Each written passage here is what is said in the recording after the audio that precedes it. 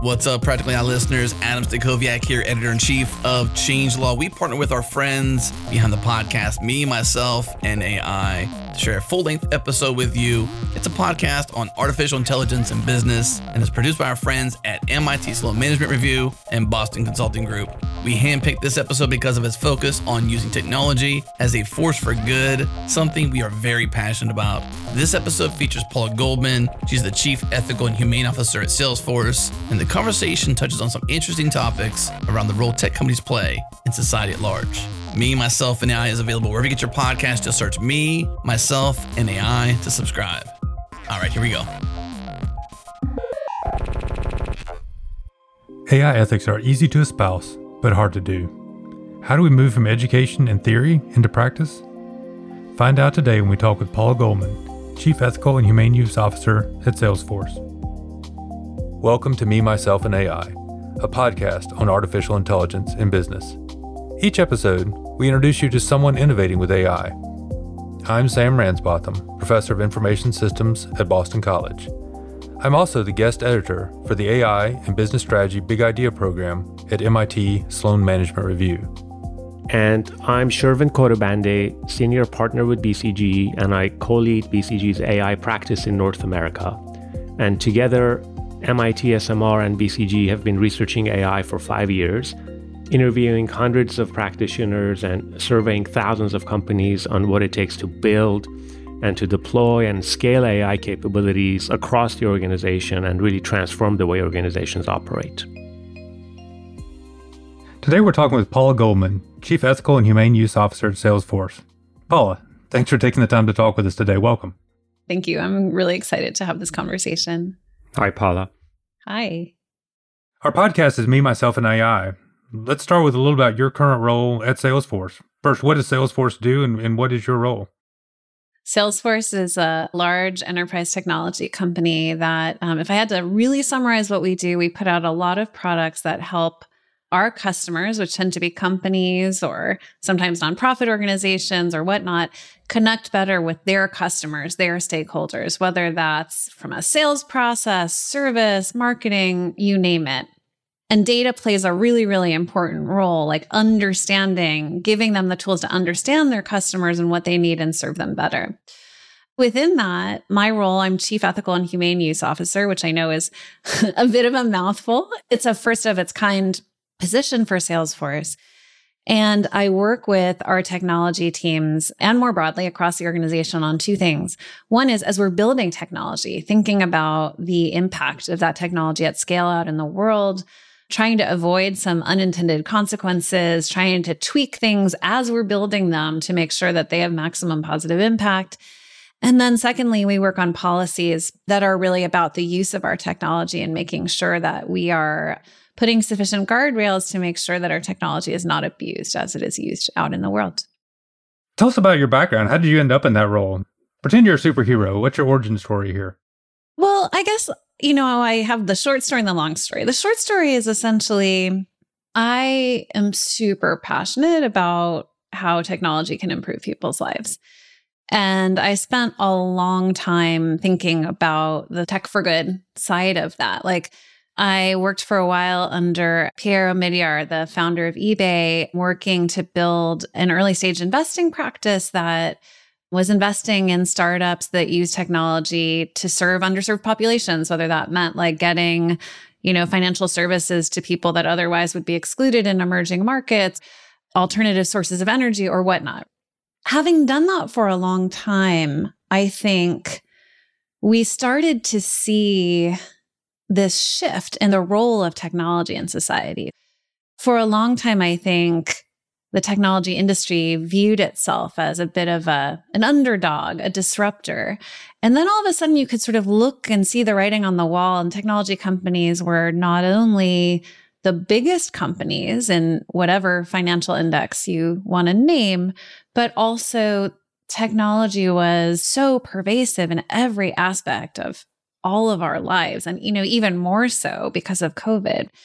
And I think we just sort of saw the writing on the wall and saw that the sort of famous adage with great oh, I'm going to mess this up. With great power comes great responsibility. Perfect tie into my superhero origin question, because that's the Spider-Man quote. Go ahead. It's time to think about guardrails, particularly for emerging technologies like AI, but kind of across the board, how to think about what do these technologies do at scale. And like any industry that goes through a period of maturation, that's where I think tech is. That's kind of like my motivation around it. And as part of that role, I was leading a tech ethics practice. I was asked to be on Salesforce's ethical use advisory board. And through that, they asked me to come lead this practice. Paula, your background's generally been quite focused on this topic, right? I mean, even before Salesforce. That's right. That's a bit of what I was referring to. I spent a lot of time, even just straight from college, right? I spent a lot of time on mission-driven startups, often very technology-driven, that were meant to, again, open up opportunity. For example, I spent a lot of time in India working with an affordable private school, but like thinking again about how does technology open up opportunity for these students. And many years later, I won't tell you how many years later, a lot of those students are actually working in technology in the country. Essentially, it's been a through line in my work, the role of technology and markets as a force for good. How do we implement also appropriate guardrails and think about the power of trust in technology, which is ultimately so essential for any company that's putting out a product in the world these days. If you haven't already, make sure to check out the hit podcast Founders Journal with Alex Lieberman, the co-founder and executive chairman of Morning Brew. On Founders Journal, Alex gives you the tools you need to think better and to build better, whether you're building a new business, a new team, a new product, or just want to build yourself a better life. Plus, he gives you a backstage pass into how they built Morning Brew from the ground up, with insight into his startup investment strategy and more. Follow Founders Journal on Apple Podcast, Spotify, Stitcher, or wherever you get your podcasts. How do you think the nature of the dialogue has changed since you've been in this field for some time as one of the pioneers in this area? How do you think the nature of the dialogue has changed, let's say, from 10 years ago? Yeah. Guardrails and ethical use versus now. I would say 10 years ago, and let's start with giving credit where credit is due. 10 years ago, certainly there was a ton of leadership in academia thinking about these types of questions. And I think if you would go to a campus like MIT, you'd find a lot of professors teaching classes on this and doing research on this. It has been a longstanding field. Society and technology, science and technology, call it what you will, and many other disciplines. But I don't think it was as widespread of a topic of public conversation. And today you could hardly pick up a newspaper without seeing a headline about some sort of technology implication, whether it's AI or a privacy story or a social media story or whatnot. And certainly it was fairly rare 10 years ago to think about companies hiring people with titles like mine. I think about that history. I actually think a lot about the analogy of what the security industry went through, let's call it in the 90s with security, right? So what the technology industry went through in the 90s with security. There too, it was a fairly immature field. And you might well, as an observer at that point, have looked at the viruses that were attacking technology and thought, how could you possibly predict every risk and get a framework for getting ahead of it and fast forward to where we are now? And it's a mature discipline. Most companies have teams around this and sets of protocols to make sure that their products don't have these vulnerabilities. And I think we're kind of in the early stages of a similar evolution, especially with AI and AI ethics, where these sorts of norms will become standard. And this is a specialized profession that's developing. Maybe let's get a little bit more specific here. And we've talked about needing guardrails. What kinds of things do people need to be worried about? If we zoom in on AI specifically here, the positive potential impact and real-time impact of that technology is immense, right? So think about healthcare. One of our research teams is working on AI to spot breast cancer with machine learning. It's called ReceptorNet. That's the tip of the spear. There's so much stuff going on in healthcare that can improve outcomes and save lives. We have a project called Shark Eye, which is using vision to look at images of beaches and see if there's a shark there for a safety warning, right? There are many, many, many applications of AI like that have huge benefits for humanity. At the same time, with technologies, there's often unintended consequences that come. AI is really an automation of human intelligence, and it's as good as the data that it gets fed. And that data is the result of human decisions, and it makes it imperfect. That's really important for us to look out for. It's very, very important for companies that are using AI to automate processes or especially make decisions that could impact human outcomes, whether that's a loan or an access to a job or whatnot. I'm sure by now you've heard many times about the research that was done, I think actually partly at MIT, about facial recognition by folks like Joy Buolamwini and Timnit Gebru, and showing that facial recognition is more accurate on lighter skinned people versus darker skinned people, which can have catastrophic impacts if it's in a criminal justice setting. There's a lot of stuff to look out for to make sure that, in particular, that the questions of bias are appropriately safeguarded when developing this technology. On that point, clearly there is a strong case to be made to make sure that, as you said, the unintended consequences are understood and mitigated and managed. That is only going to get more complex as AI gets smarter and there will be more data.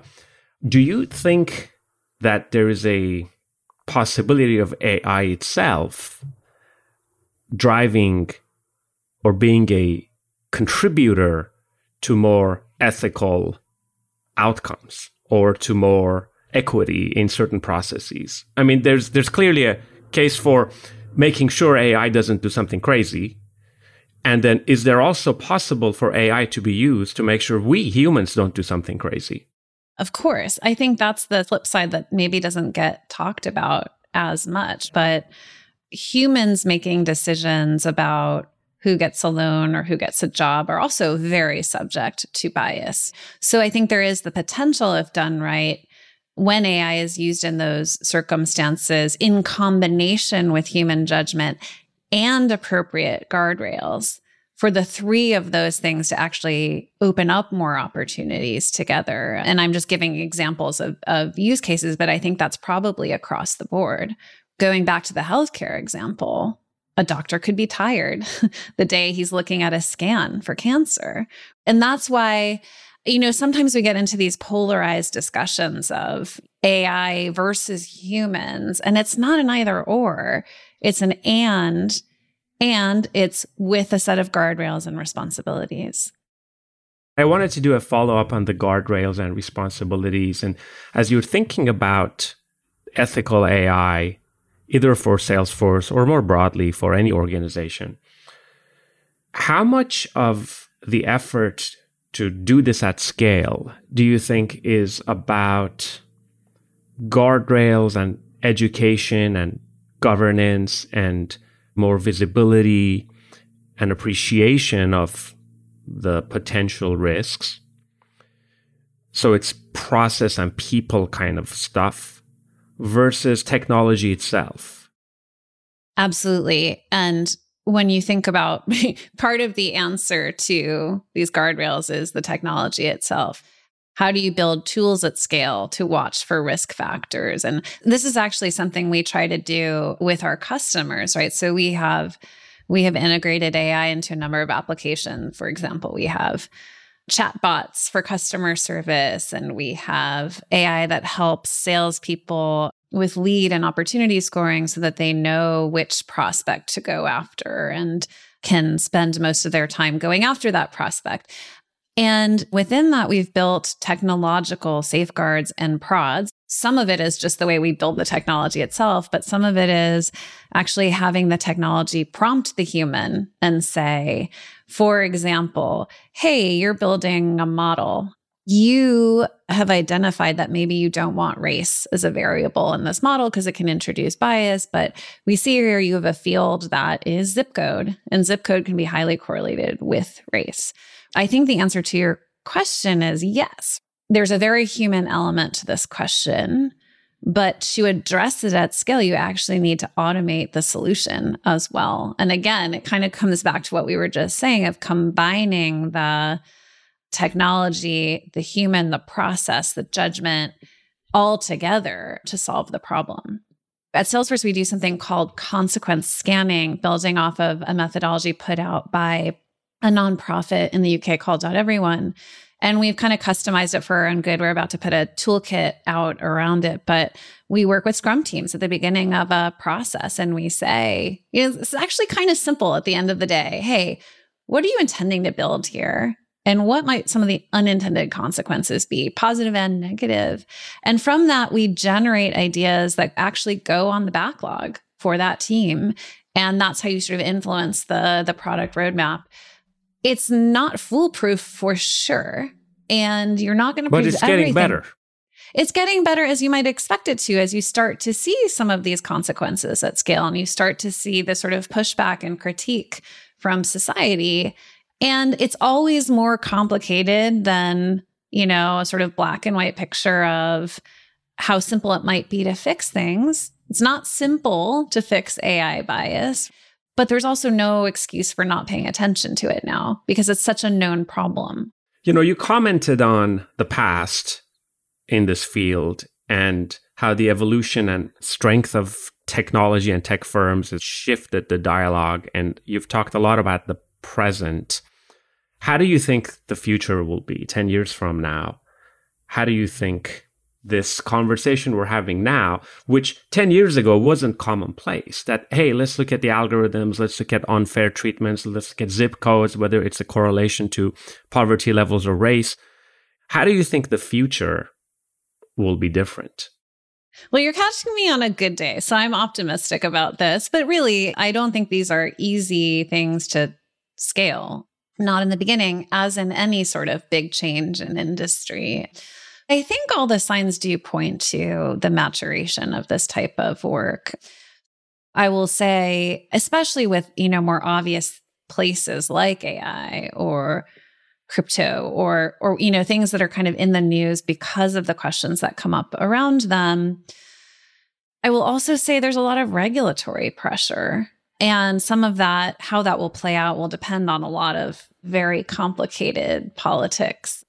But you see it not only in the US, you see it in Europe that just released a draft AI law a couple of months ago, and in other jurisdictions as well, also privacy legislation, social media legislation.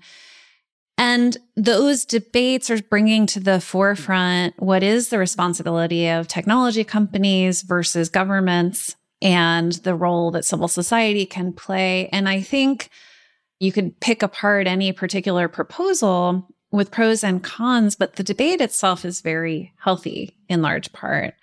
And I take a lot of hope from that, because if you were to ask me what's going to happen with technology companies on their own, I actually don't think it would scale on its own, right? It's part of an ecosystem where companies play a role, civil society groups play a role. That voice is very, very important.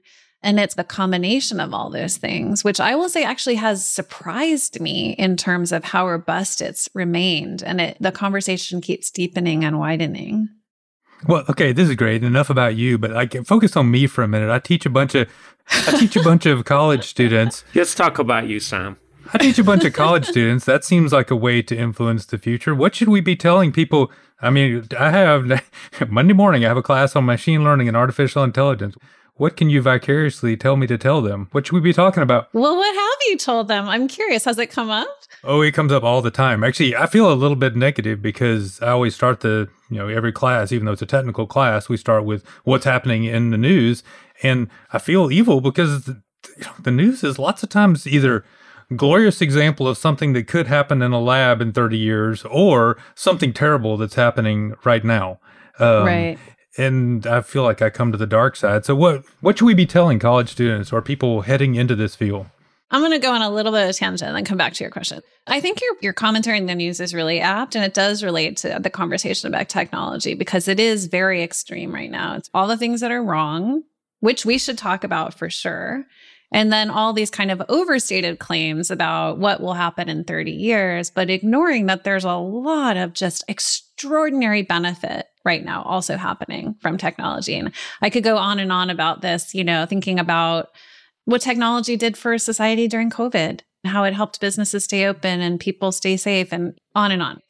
I think there is a more nuanced conversation that balances the real need for caution and societal engagement. At the end of the day, when you get this right, technology is an extraordinary force for opening up opportunity for people. And I think that kind of basic thinking about that balance in how we teach up and coming people who may indeed work in technology is very important. I will also say I've been super heartened over the last years to see the blossoming of curricula that are around tech ethics, especially in a university setting. And I remember a few years ago when I was at Omidyar Network, we sponsored a sort of challenge for educators and professors to work this into CS curriculum. We see that blossoming all over the place, a lot of integration across different technological disciplines. And that's super heartening because then it's sort of part of the conversation. The real challenge you want to avoid working in a company is that this is seen as some effort off in a corner, separate from the real business. Governance. Exactly. You want technologists to see this as part of their job. It's so cool that we're seeing more and more ways that professors are just integrating this into the standard curricula of name your technological discipline. One of the things that I like to do in class is give people data sets and then say that, hey, no, that column, I think I told you it was X, it actually is race. How does that change what you feel about the analysis you just did and how proud you were of the significant results you got based on using that variable? And, does it matter and why? Does it work? That's a great educational tool. Yeah, I think it does work because it says, well, hey, you're just treating this as data, but this data actually represents something in the real world that is a attribute of a real human versus an abstract number in row 7 and column 3. So that's another huge topic, right? And another really important thing to set when we're teaching is that data is a person, most likely. And keeping that in mind as we're thinking about what data we're collecting, what our intended use is, whether we really need that data. Super, super important. Something that we also spend a lot of time thinking about within our overall tech ethics work at Salesforce. So when you're hiring people, what do you want them to know? What kind of skills are people needing? How can you tell that someone's going to use their power with great responsibility, to come back to your prior quote? This is a great one. It's something that DJ Patel, who's the former chief technologist of the United States, he talks about this a lot too in the context of data science. In the hiring process, when you're asking someone, so often hiring processes will have an exercise that they'll ask someone to do. Throw in an ethics question, see how they deal with it, see how coherent the answer is. I think those types of little cues, they not only help you evaluate how sophisticated someone's thinking is about those questions, but those cultural cues cannot be underestimated. And we think about that a lot as well. How do we create a culture in which everyone feels like it's their responsibility to think about these questions? And part of that is about giving them the tools that they need to do it and the incentives that they need to do it, which include having this be echoed all around by leadership. It's like, how often are you running across these questions, whether it's an interview process or it's in an all hands or it's in, your one-on-one with your manager? It matters a lot. Which brings me back to why I'm so excited that this is starting to really flourish in university settings, in the teaching itself, in the core curriculums. Like those cues matter a lot. Paul, this is all quite fascinating. I think, if we come back to what Shervin kind of instigated beginning, was how technology can affect society and can affect the organization as a whole, not so much, lots about how we use technology, but these technologies affect us and affect society. And it's notable that those effects can be positive and value building or negative. And it just depends on how we make those choices to use it. Thank you for taking the time to talk with us. I've really enjoyed it. Yeah, thank you so much. Very insightful. It was super fun. Thank you for having me. Coming up in our next episode, we'll speak with Barbara Martin Coppola, Chief Digital Officer at IKEA. Please join us. Thanks for listening to Me, Myself, and AI. We believe, like you, that the conversation about AI implementation doesn't start and stop with this podcast. That's why we've created a group on LinkedIn specifically for listeners like you. It's called AI for Leaders. And if you join us, you can chat with show creators and hosts, ask your own questions, share your insights, and gain access to valuable resources about AI implementation from MIT SMR and BCG. You can access it by visiting mitsmr.com/AI for Leaders. We'll put that link in the show notes, and we hope to see you there.